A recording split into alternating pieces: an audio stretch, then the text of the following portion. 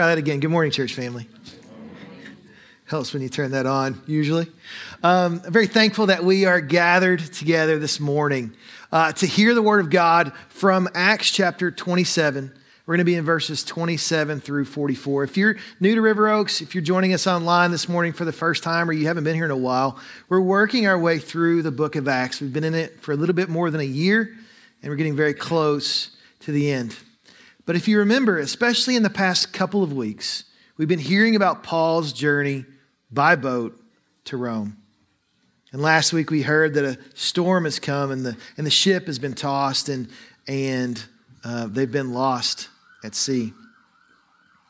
In this passage this morning, as we look at it, we're going to see that we need wisdom. Wisdom on how to act in places of fear and chaos, and wisdom to know how to trust God's promises on how to act based on those promises being true. We need wisdom in that way too. And so as we think about the shipwreck, I want you to think about it like this. It's been 14 of the longest days of these men's lives. Paul and 275 other souls on the boat, 2 weeks, 336 hours. I did the math this week just to figure that out, where they've been lost at sea. No way to navigate. None of them have eaten, it says, for 14 days, and they continue to be carried along on the sea like a ghost ship, bobbing to and fro as the waves just carry them where the waves want to. Danger has been on every side, and hope has been both abandoned and thankfully also restored by the words of God's messenger. And as we see in our text today, now on the night of the 14th day, something has changed. There's a new sound in the air, the sound of waves crashing against the land in the distance, breakers washing up on an unseen beach somewhere. And even as this sound is an answer to the prayers of these weary and desperate sailors, it comes at a really difficult time. For as close as land may be, they can't possibly hope to land safely with the rocks and the reefs in the darkness. And so in that sense, the distance between danger and safety isn't always very far apart. In fact, sometimes the danger, great danger, comes when safety is right within sight. And this is where we find ourselves at the opening of verse 27. Danger, chaos, fear is all around. And real threats need to be dealt with. And God's promise to Paul that those on the ship, that none of them will lose their lives, but the ship will be lost, from verse 22, that's also echoing into this passage. So we have danger on one hand, and we have God's promise on the other. What is needed is wisdom to know how to act in light of that danger, while fully trusting God's promises and His goodness. So here's where we live. Circumstances every day need our attention. And real dangers lie close at hand.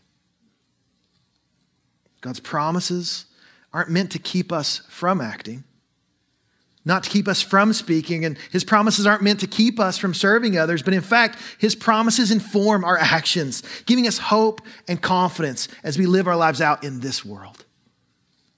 And so, brothers and sisters, our main idea this morning as we look to the text is we need wisdom to act on the promises of God.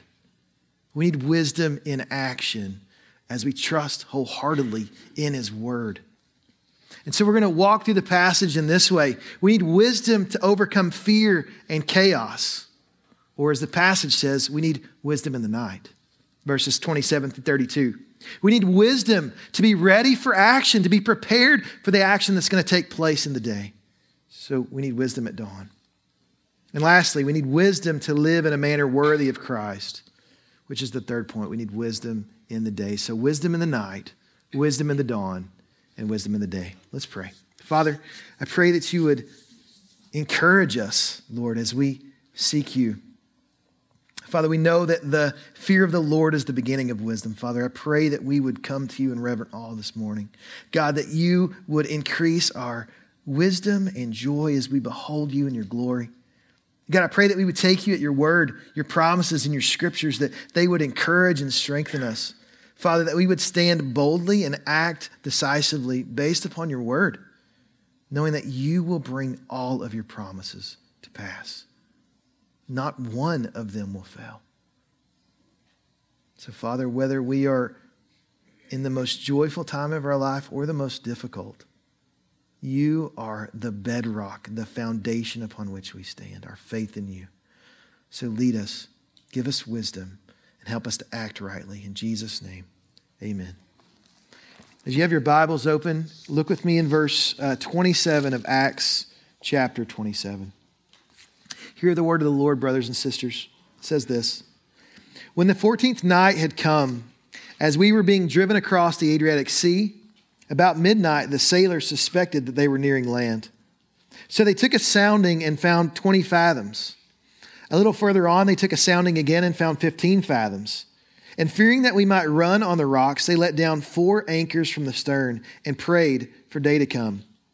As the sailors were seeking to escape from the ship and had lowered the ship's boat into the sea under pretense of laying out anchors from the bow, Paul said to the centurion and the soldiers, "Unless these men stay in the ship, you cannot be saved." Then the soldiers cut away the ropes of the ship's boat and let it go. As day was about to dawn, Paul urged them to take some food, saying, "Today is the 14th day that you have continued in suspense and without food, having taken nothing. Therefore I urge you to take some food, for it will give you strength. For not a hair is to perish from the head of any of you." And when he had said these things, he took bread, and giving thanks to God in the presence of all, he broke it and began to eat. Then they all were encouraged and ate some food themselves. We were in all 276 persons in the ship. And when they had eaten enough, they lightened the ship, throwing out the wheat into the sea.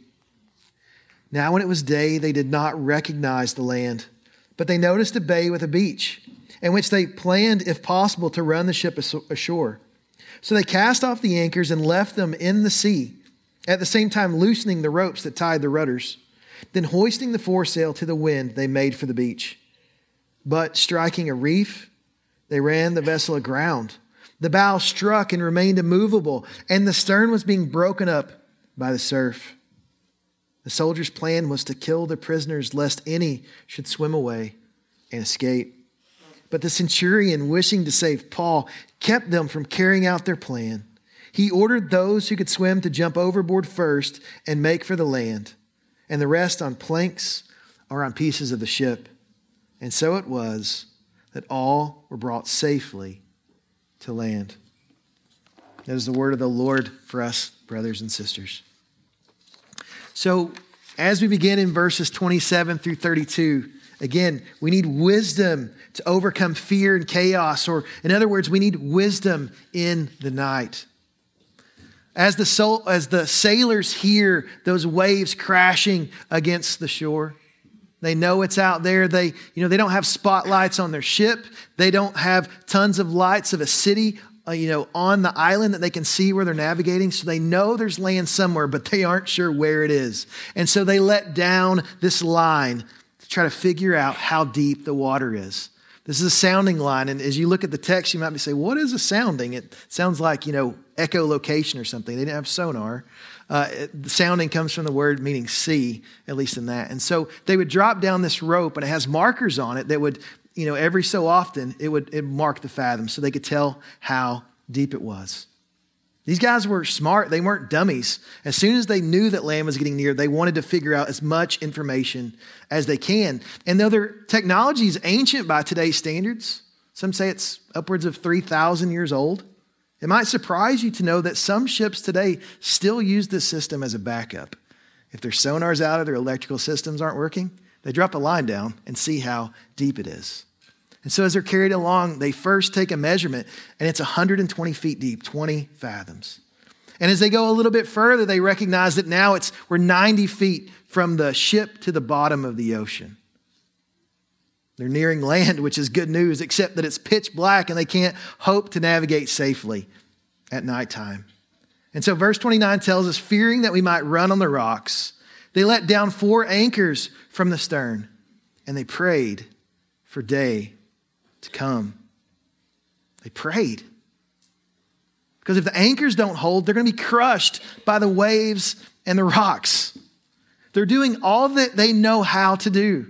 They're using all of their experience. They're using all of their intelligence.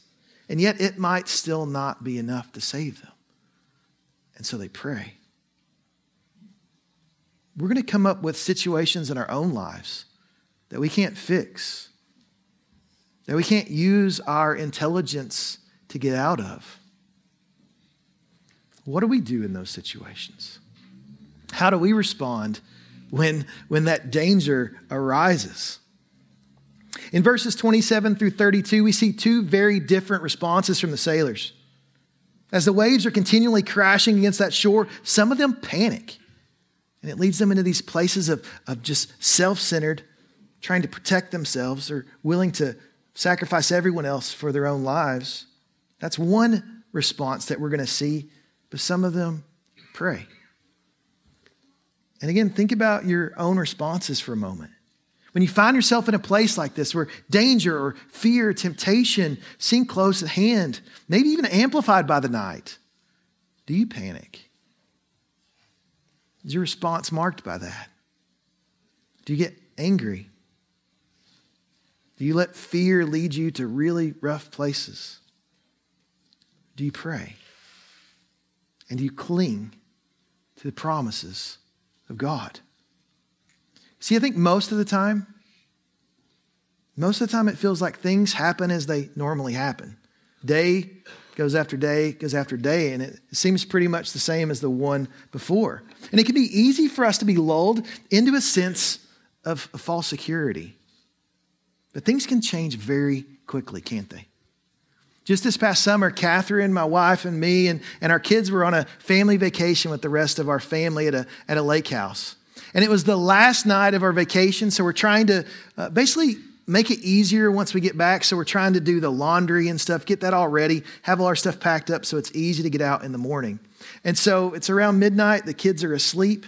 I'm putting away some of the stuff, and Kat is taking one last load to the laundry to get it finished. And I hear a thump in the hallway. And so I know it's not good. So I walk over to the banister and I look down to the left because it's kind of high and you're looking down. And I see my wife laying on the floor crying, holding her foot, laundry spread everywhere. She'd missed the last step before the landing. One moment we're getting ready to go to bed and the next moment we're heading to the hospital. Only a few things came to mind for me in that moment. The first is I need someone to keep an eye on my kids while we have to go if they wake up. Thankfully, we had a house full of family who could do that. But the second was I need to get Kat to the hospital. I don't know where the hospital is. I've got to figure out where that is. Thankfully, I had my phone. It told me how to get there. We got there safely. But the most important thing was I recognize it. We need to pray. Kat's hurting. She's crying. I can't help her. I can't heal her. So he prayed. We asked God for his mercy and strength. Prayed that God would sustain her, and he did. But that's it. Everything else got dropped in that moment for what was most important. Danger in the case of the sailors, or my wife in great pain, in my case, serves to remind us very quickly of our own weaknesses and our frailty. And as Christians, moments like these should send us to our knees as we bow before our God, who we know has all power, who has all the resources available at his grasp, and who cares so deeply about his own sheep. Whether you think about it regularly or not, you need God every single moment of every single night. And you need him every moment of every single day. God has actually built weakness into our bodies in such a way that it reminds us of how much we need him. Just think about food for a moment. These men on the boat have gone 14 days without eating. How weak and tired must they be? If we go even maybe one meal without eating, your stomach usually reminds you. Or if it's a couple, it definitely is reminding you. Maybe this morning you're already thinking about lunch and where you're going to go to Los Amigos or somewhere else like that already. Like there's a constant reminder in us of a need, of a weakness that we need to be satisfied. But another example is our need for sleep. God has designed our bodies in such a way that 1/3 of our lives, every single day, must be devoted to submit ourselves to his care. Doesn't matter how strong you are, how wise you are, how young you are. Every day, you're going to lay down on your pillow and you're going to close your eyes and you're going to entrust yourself to a faithful God to sustain you. He builds this into us. He shows us our weakness right from the get-go. In the darkest of nights, and I don't just mean in the nighttime like midnight. What I mean is during those dark nights of the soul where we see our need, where we're hurting and weak, even when we feel discouraged, wisdom in action looks like us going to the Lord in prayer. Calling out to the one who holds and sustains all things. Paul's encouragement to us in Romans 12:12 shows us the marks of a true Christian. At least some of the marks of a true Christian. He says it's this. He says, rejoice in hope. Be patient in tribulation. And be constant in prayer. We are in great need. And he calls us to constantly go to the Lord in prayer. We need to be a praying people. And as Mitchell mentioned already this morning, this is also the reason why at the beginning of the year, every year, we desire to have a week of prayer as a body. First and foremost, to thank God for his faithfulness over the last year. But also to seek, Lord, how would you desire us to serve? What would you desire us to do? God, how would you desire us to minister in our community and outside of our community? We need the Lord's help. We need his strength. We need his wisdom. We need his guidance. And so I encourage you and I welcome you, come to our church tonight at 6:30 and come every night this week so we can be seeking the Lord together, praying and depending upon him to lead us and giving glory to his name.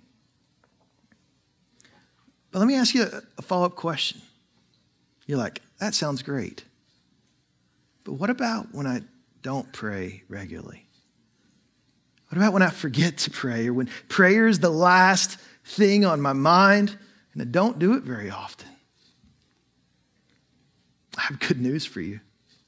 You have a Savior in Jesus who is seated even now on his throne, who is making intercession to you, for you to the Father. Hebrews 7:25. Consequently, he is able to save to the uttermost those who draw near to God. Through him, Jesus, since he always lives to make intercession for them. And so not only is Jesus praying for us, but the scriptures tell us in Romans 8 that the Holy Spirit is praying for us too. So not just Jesus, but the Spirit. Romans 8:26, likewise, the Spirit helps us in our weakness. For we don't know what to pray for as we ought, but the Spirit himself intercedes for us with groanings too deep for words. So even when your prayers are weak or stumbling or utterly inconsistent, the Lord's prayers for you are powerful and perfect.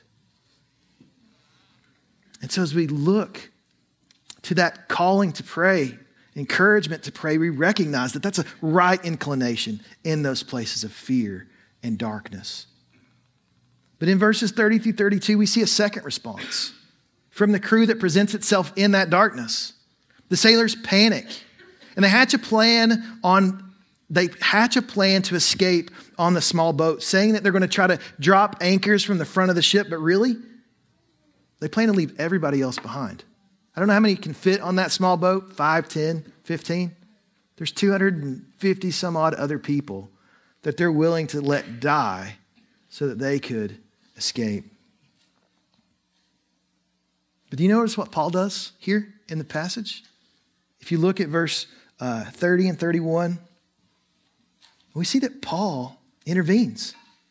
Here's where wisdom leads to action for Paul. Remember, we're talking about the need for wisdom and how to apply it in these situations. Wisdom here looks like Paul acting and speaking up.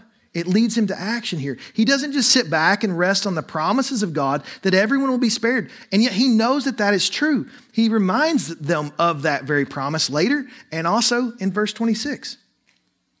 He believes the Lord. He knows that the ship needs its sailors, though, as well. And so he says, unless these men stay in the ship, you cannot be saved. This is what he tells to Julius the centurion. He's trying to get that guy to move.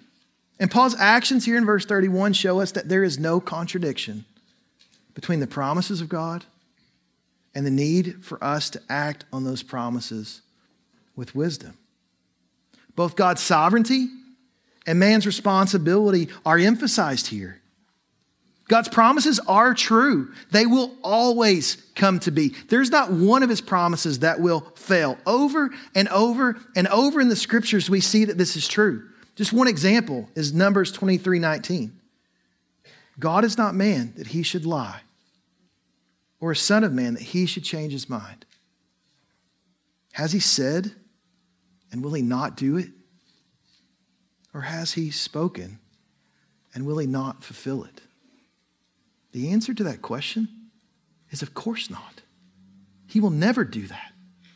When he speaks and says he will act, always, definitively. It will come to pass. In these verses here, we see that the actions of Paul and the soldiers and the sailors, all of them together, are instrumental in God's promises actually being fulfilled. He works through all of them to bring those promises to pass.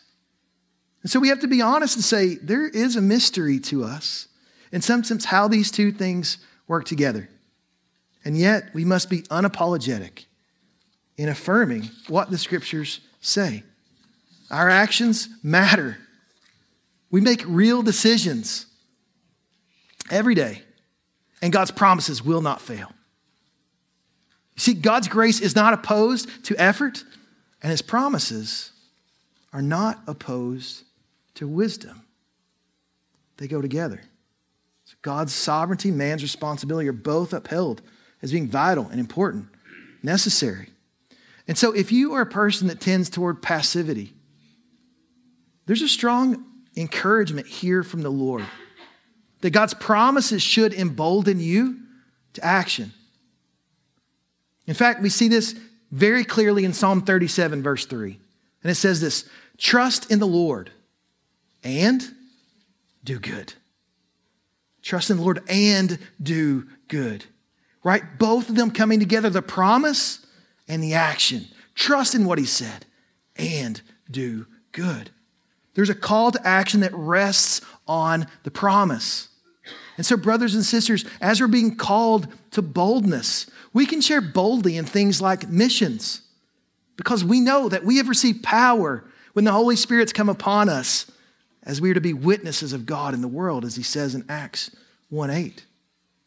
We can have confidence in teaching and counseling that God's word is actually able to change, not just other people, but even ourselves, because the word of God will not return void, but it shall accomplish that for which it purposes and shall succeed in the thing for which he sent it. Isaiah 55:11. See, brothers and sisters, God's promises are true in our homes. When we as parents are called to lead and shepherd our kids, they're true there. His promises are also true in our jobs, though, where we're called to live out our faith in obedience to Christ. Even when sharing what we believe is actually contrary to the standards that our jobs might say are right and good. We have a responsibility and an obligation to share who we are, our faith in Christ there, and trust the Lord because his promises are true there. They're true in our schools, on our teams, in every single possible place in anywhere in the universe, God's promises are true and will happen. You see, brothers and sisters, we can't be silent. We can't be passive when we see danger in front of us, when that chaos is raging.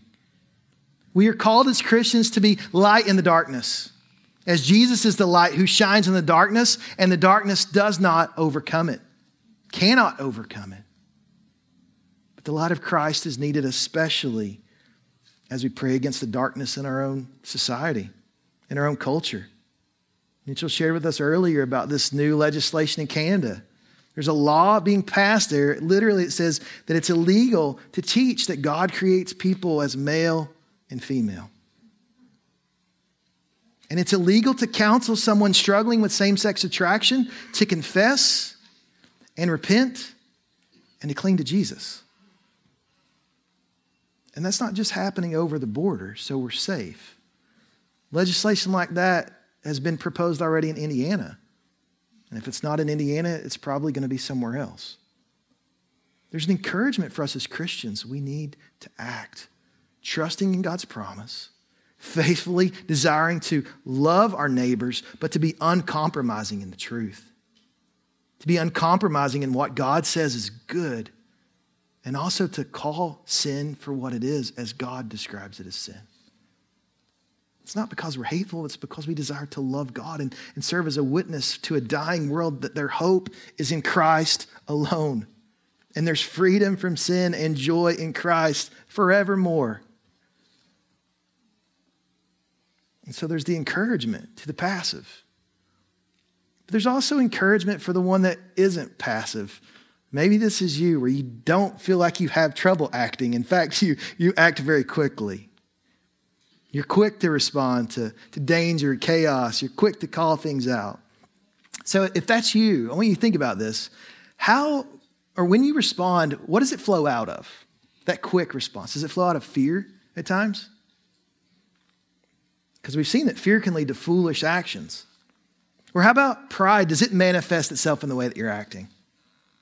Do you act more out of, trying to protect your own name as opposed to being honest about your own failures?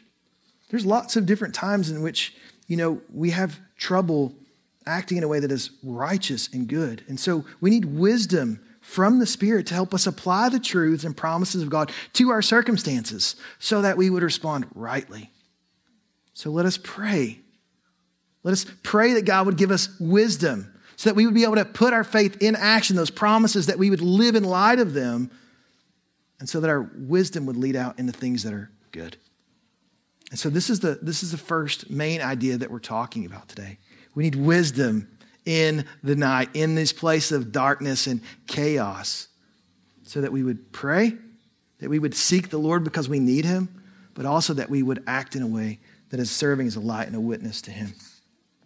But we also see in verses 33 through 38 that we need wisdom at the dawn. We need wisdom as we are preparing for the day that's to come before us.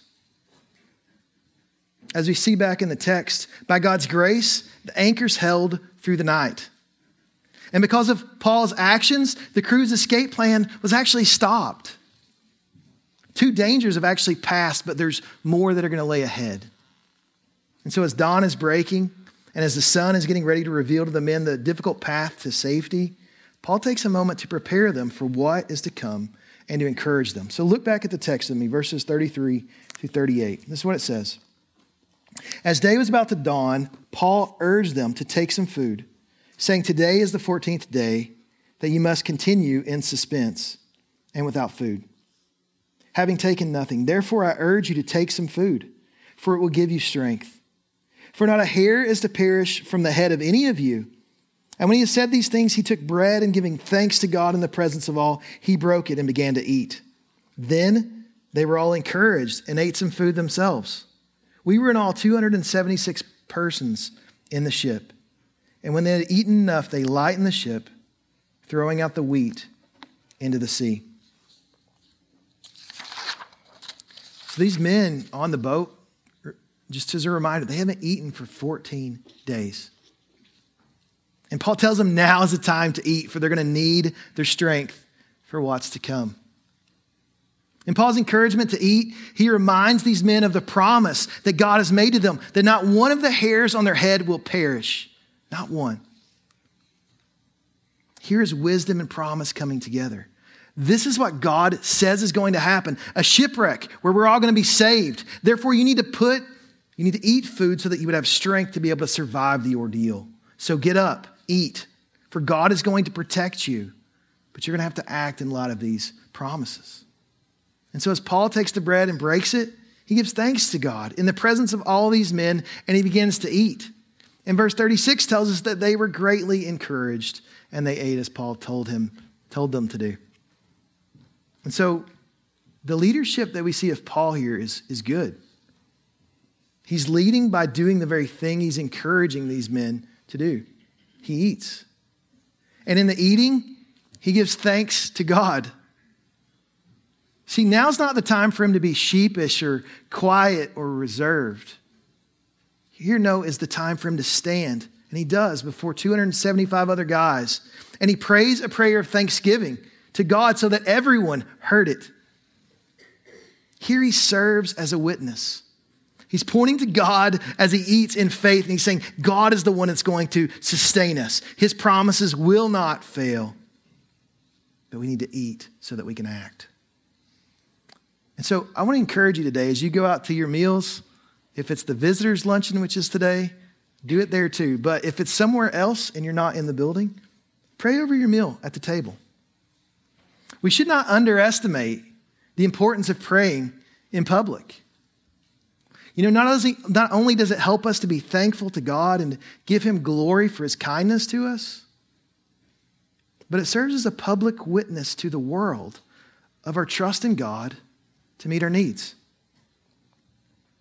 This both encourages other believers and it gives us lots of opportunities for conversation. I can remember multiple times where we as a preaching team would go to places like McAllister's or Which, and we'd either be just talking about the passage or just praying over a meal. And people would come over to us and they would share prayer requests. They would tell us what's happening in their lives. They would ask us about what we're studying. They would ask us a question about the scriptures in general because we were praying at the table. They saw that as an opportunity to ask. It served as a witness and encouraged them, if they were a believer or if they were not, that they could come and talk to us. So I want to encourage you to do that as a way to be a witness in our community. But here, it's not just Paul's public prayer. Paul's example is helpful because we see that in the morning, when we wake up, and at the first part of the day, we need wisdom to be prepared for what is in store each and every day. I don't mean that we know that what each day has in store coming down the road, because we don't. God changes the way that things are going to go from what we plan all the time. But what I do mean is that we need to seek Christ and be encouraged by fellowship with him as our days begin. You see, to prepare these men for action, not only does he tell the men to eat, but he reminds them of the promise that God has made to deliver them safely to the shore. This promise serves as an anchor to tether us to hope when we're storm-tossed and battered. And I don't just mean on an ocean, but his promises tether us to truth and stand like a bedrock when your world is rocked, when you don't know what's going on or what's going to happen tomorrow. God promises to deliver them safely to shore, and Paul reminds them. But he also tells them to prepare their minds for action so that they would be confident and joyful in that promise as they go. And so let me ask you a question. What do you need to be reminded of in the morning, in the daytime, as you prepare for action? What do you need to remember? You see, Mitchell told us last week that not only do we need to preach to ourselves, but we need to be preaching the promises of God to ourselves. That's a good practice for us to do. So let me add to that and say, not only do we do that, but we need to be practicing and preaching the promises of God to ourselves proactively in the morning, as we wake up, before we even get out of bed at times, so that we would be prepared for the day. You know, as we think about our struggle with sin, let us remember that our battle with sin will one day be over. And I'm sure of this, that he who began a good work in you will bring it to completion at the day of Jesus Christ, Philippians 1:6. Let this promise of God's presence with you ring out in the morning. Even though I walk through the valley of the shadow of death, I will fear no evil, for you are with me. Your rod and your staff, they comfort me. Let us remember the depth of God's love for us, that no, in all these things, we are more than conquerors through him who loved us. For I'm sure that neither death nor life, nor angels nor rulers, nor things present nor things to come, nor powers, nor height, nor depth, nor anything else in all of creation will be able to separate us from the love of God in Christ Jesus our Lord. Romans 8:37-39. We need to be reminded of these things in the morning before we get out of bed even. But what about when you're holding on to the wreckage of your plans? Your plans don't go like you think they will. Or in the passage, not that we're going to be in the middle of the ocean, but there's a visual example of them floating in the middle of an ocean on a board.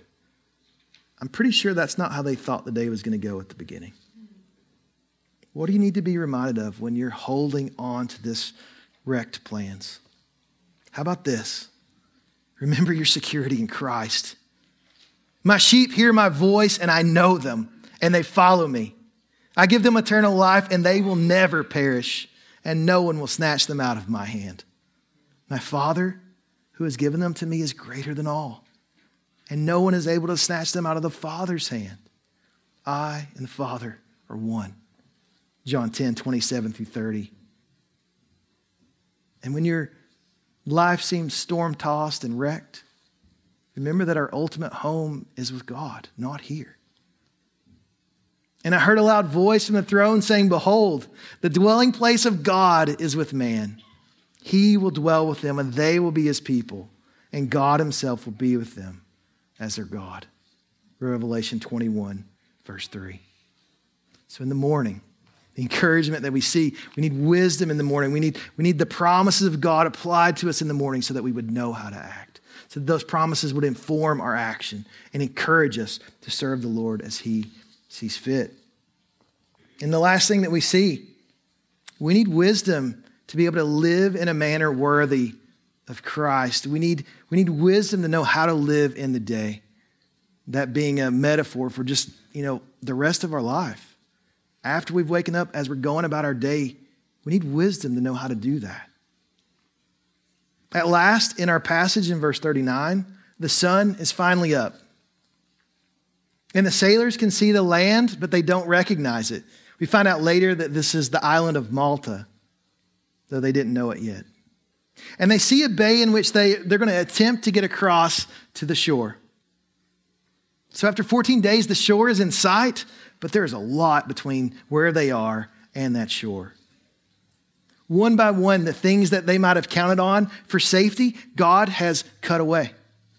Think about it. In the night, the lifeboat, some of them might have tried to escape. It's been cut away. Food that they might have clung to and thought, well, if we have to stay on the ship for a while, at least we have food. After they ate, what did they do? They threw it overboard and all the other supplies to lighten the ship. And here we see, lastly, that last thing that was keeping them from heading toward the rocks, the anchors, they cut them away as well. One by one, those things that were lesser saviors need to be cut away. You see, the Lord does this. Paul encourages us about this idea in 2 Corinthians 1:9. And he says that God does these kinds of things to make us not rely on ourselves, but on God who raises the dead. You see, this is one of those moments where if the people desire to be delivered, they need to trust the Lord. They need to know that he will keep his word, that he will act. You see, wisdom and promise coming together to inform their actions. But they must trust in the Lord. You see, our hope is not in ships. It's not in flawed plans. It's not in our own strength. God has stripped those things away to show that our true and lasting hope is from our Father who raises the dead. And his son Jesus, our Savior who died for us. There is no other way for salvation except through him. And so in God's kindness, as many of you will testify, he strips away all of those other things to see that our hope alone is in Christ. There is but one way to salvation, and it is through him. But in him we have life, and we have joy, and we have relationship with the Father forevermore. And so the men need to be delivered, and they need the Lord to keep his word, but they need to act. And so when the time is right, the crew raises the small foresail to try to navigate to the beach, and they lower the rudder so they can attempt to be able to get into the bay.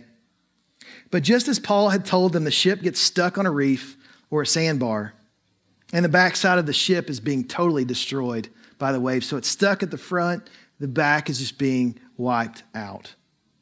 There's danger here by the sea. The ship is being broken up, so there's danger there. And then there's one last bit of danger that comes right in the side of land. And it's this: the soldiers panic. As the chaos is going on around them, they panic. And they want to kill the prisoners because they're afraid they might try to escape. If the prisoners escape, the soldiers are going to be put to death for their error. And so they're only thinking about themselves here.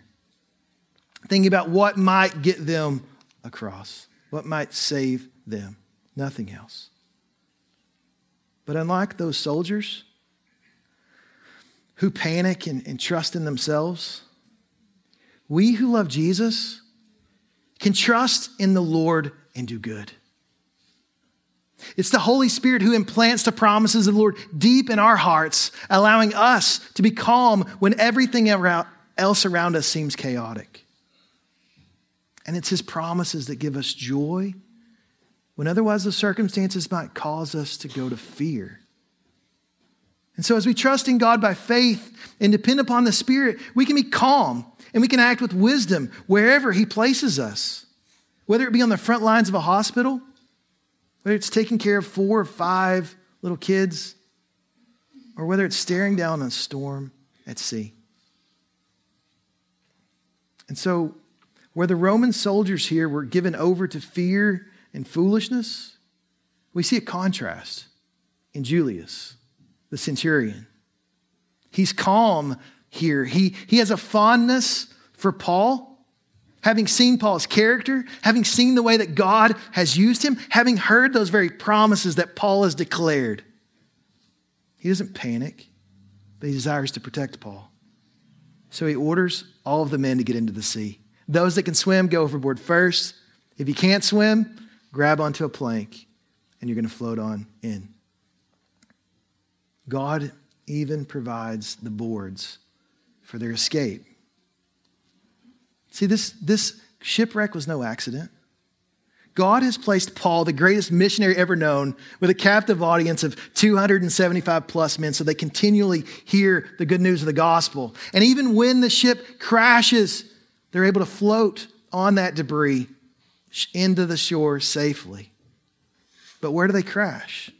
They crash on Malta, which we're going to hear next week. The gospel goes to Malta because they crashed there. All over this story, we see God's sovereignty in action, bringing the gospel to bear in the sailors, in the soldiers, in Julius, and ultimately also to those in Malta. God's grace is over all of it. He's protecting all of them, and He's directing it by His sovereign hand. As you see the picture on the screen, Ray Ortlund shares a story of John Wesley, who's that famous Methodist pastor, about his journey across the Atlantic on a boat named the Simmons. And this is not a picture of the Simmons. It's just a cool looking ship on the sea in a storm. But it was during this time that he was having a sort of crisis of faith. He was traveling with a group of Moravian missionaries who were having a worship service on the deck of the ship. And then a storm comes. And it's a bad storm. So much so that Wesley, in his own words, says the English, there was a terrible screaming and shrieking among them. He's English, so he can say that. But those German missionaries, those Moravians, they looked up to the sky. And you know what they did? They continued to worship. They continued singing their songs to God as if nothing was happening. And Wesley was so taken aback by this, so shocked by their actions. He actually goes up to one of the men later and says, "Were you not afraid?" And the man answered, "I thank God. No, I wasn't." So he asked, "But were not your women and children afraid?" It's like, at least were they afraid? And he answered kindly, "No, our women and children are not afraid to die." Ortlund shares, Wesley then knew that something was missing from his life.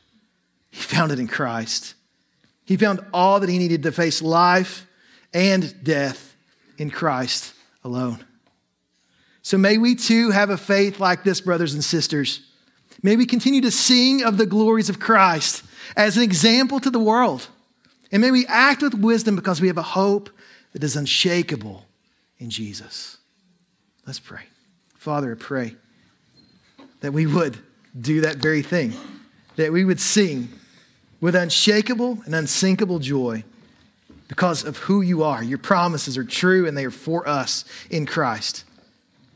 And so, Lord, I pray that we as your people, whether we're in this building or in our homes, would rejoice and that we would sing for your name and for your glory at this time. Lead us in hope. In Jesus' name, amen.